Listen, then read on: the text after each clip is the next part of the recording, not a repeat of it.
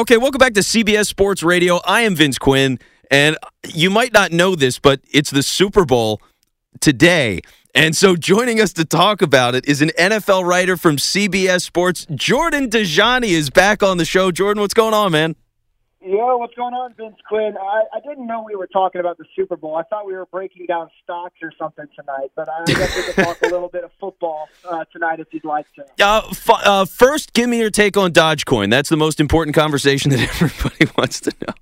Yeah, I'm getting pretty wealthy right now. When I say wealthy, I mean relatively. But I got in early on the Dogecoin, and so did my friends. So we're going to continue to watch that. And I've been pretty vocal about that stock and how viable it is on my Twitter profile. So check that out. Not really experienced in stocks, but I did get in on that, and I'm kind of excited just to watch what happens. Yeah, he's going to the moon, and so make sure you follow Jordan as he goes to the moon. Now, getting to the Super Bowl itself, like in a tip, obviously you're working the Super Bowl this year, but like the general experience of the Super Bowl, what do you enjoy most about Super Bowl Sunday? Ooh, man, that's a great question because, I mean, it's the NFL championship game, so every big play feels even bigger in the matchup. The other thing I really like about it is prop bets. You know, I bet on every NFL Sunday, but you get some kind of crazy props out there that are really fun to place money on when it comes to Super Bowl Sunday. And then I always kind of enjoy the very end of the game when you get to see the players celebrate and you kind of get to sit back, you know, as a journalist or reporter or whatever you are in media, as a radio guy for yourself, like, and kind of just sit back and see the season conclude and see players really happy for what they were able to accomplish. So I would say those three things are probably my favorites about Super Bowl Sunday. Okay, and so you're spending all this time now, the past couple of weeks, you've just been writing obsessively, trying to get all these different stories out covering the game. Like, what's the most interesting or exciting thing about this game for you at this point? Oh, man, I could break everything down. I mean, I wrote an article about the players that played for both the Buccaneers and Chiefs during their lifetimes. I ranked all 14 position groups, 1 to 14, and I've done everything. But in terms of the game itself, you know, there's a couple of matchups I'm really intrigued by. Obviously, the Chiefs' offensive weapons are so explosive. They had such a big game against the Buccaneers in Week 12 when they walked away with that 27-24 victory. I want to see how Carlton Davis and that group of quarterbacks can rebound, try to hold Tyreek Hill and Travis Kelce in check.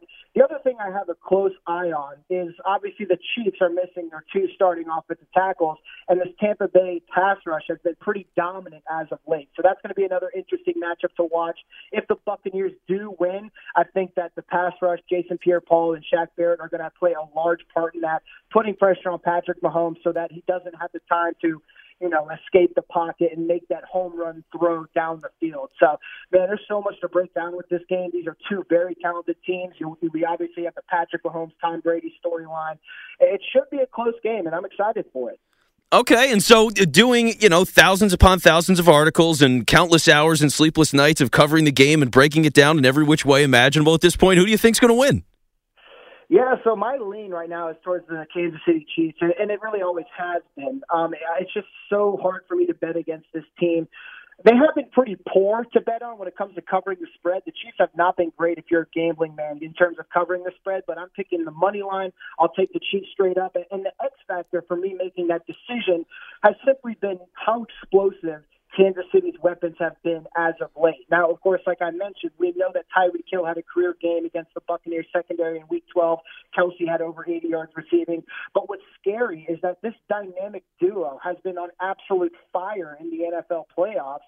I mean, they just became the first duo in NFL history to have 2 games of over 100 yards receiving. That's NFL history right there. We know how talented these guys are, but it says something that they're playing on the top of their game heading into the championship game. So that's kind of the X factor to me. I'm leaning towards the Chiefs. I know Tom Brady's going to make it a close game. I know that he's bringing some expertise and some motivation to that Buccaneers team on both sides of the ball.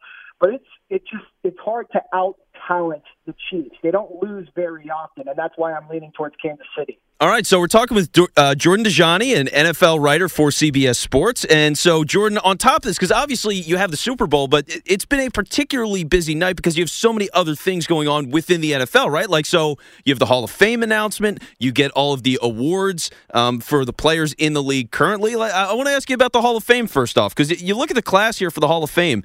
Peyton Manning, Charles Woodson, Calvin Johnson, Drew Pearson, Alan Faneca, Bill Nunn, John Lynch, Tom Flores. That's a full list. And for all those guys, is there anybody that particularly stands out to you that you're happy to see in the Hall of Fame, anything like that?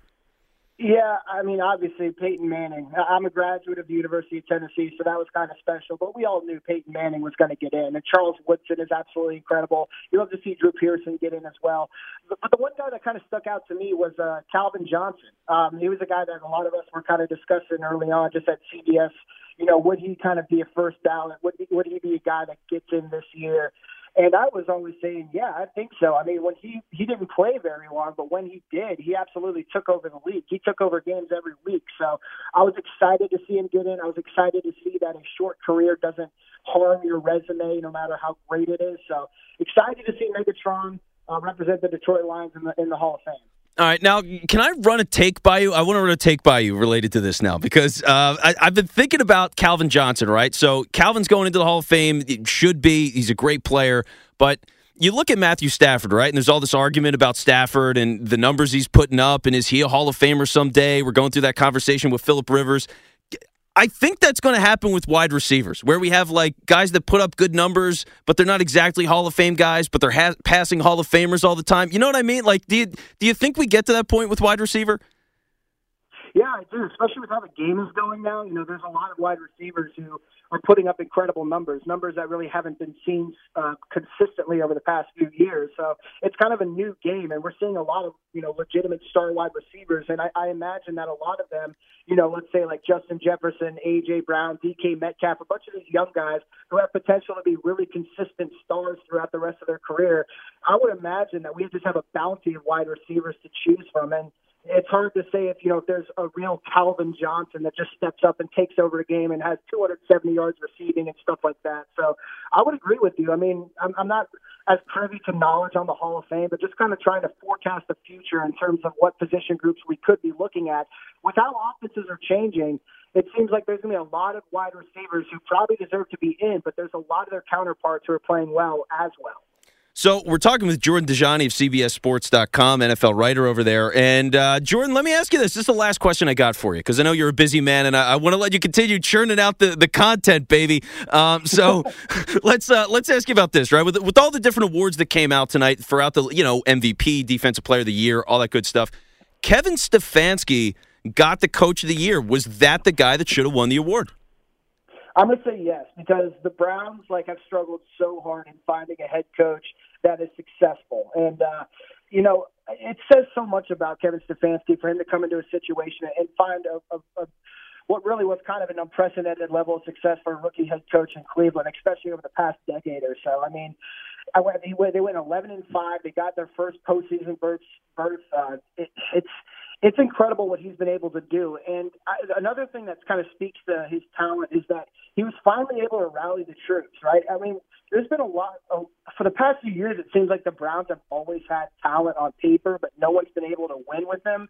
So it seems like Kevin Stefanski was finally the guy to come in and get production out of these talented pieces that the Browns have been trying to acquire for years now. So, I mean, you could make an argument for several other different coaches, but I am excited that Kevin Stefanski got it. I thought he was the favorite to win it, and my vote would have been for him as well.